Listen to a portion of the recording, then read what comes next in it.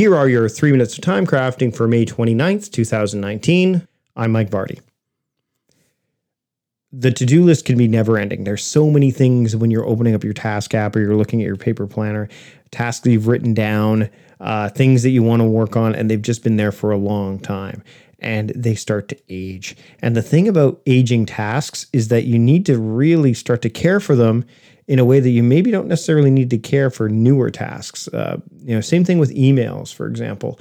One of the things that I throw out to people when it comes to dealing with email is that rather than look at the newest ones that have come into your inbox, look at the oldest ones. Flip the switch and make it so that you see your oldest ones at the top as opposed to the newest ones. So that way, some of these older emails, the ones that are aging, are no longer or don't become irrelevant, because I think that that's what can happen. In fact, I know that's what can happen is, and I'm sure you've looked at your inbox before, you looked at your email and you said, oh, well, that opportunity's gone, or, oh, that deadline's passed.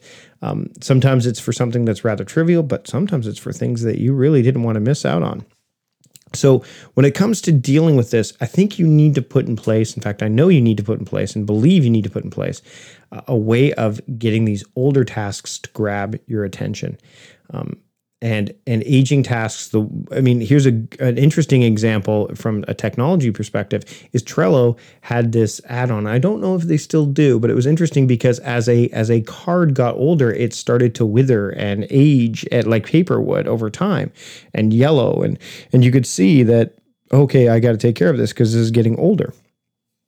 What would be ideal in order to make sure that the tasks that are showing up your to-do list don't age too much is that you have a way of looking at tasks that are overdue. In Todoist, you can use a filter like the OD filter, which allows you to see all tasks that are overdue. You can actually create specialized searches in a lot of task apps. But the other thing you can do is, again, through journaling, you can keep track of those things that are older that you don't want to lose sight of, whether it's a deadline that you don't want to miss or anything like that. Journaling can help with that too, because it keeps it at top of mind.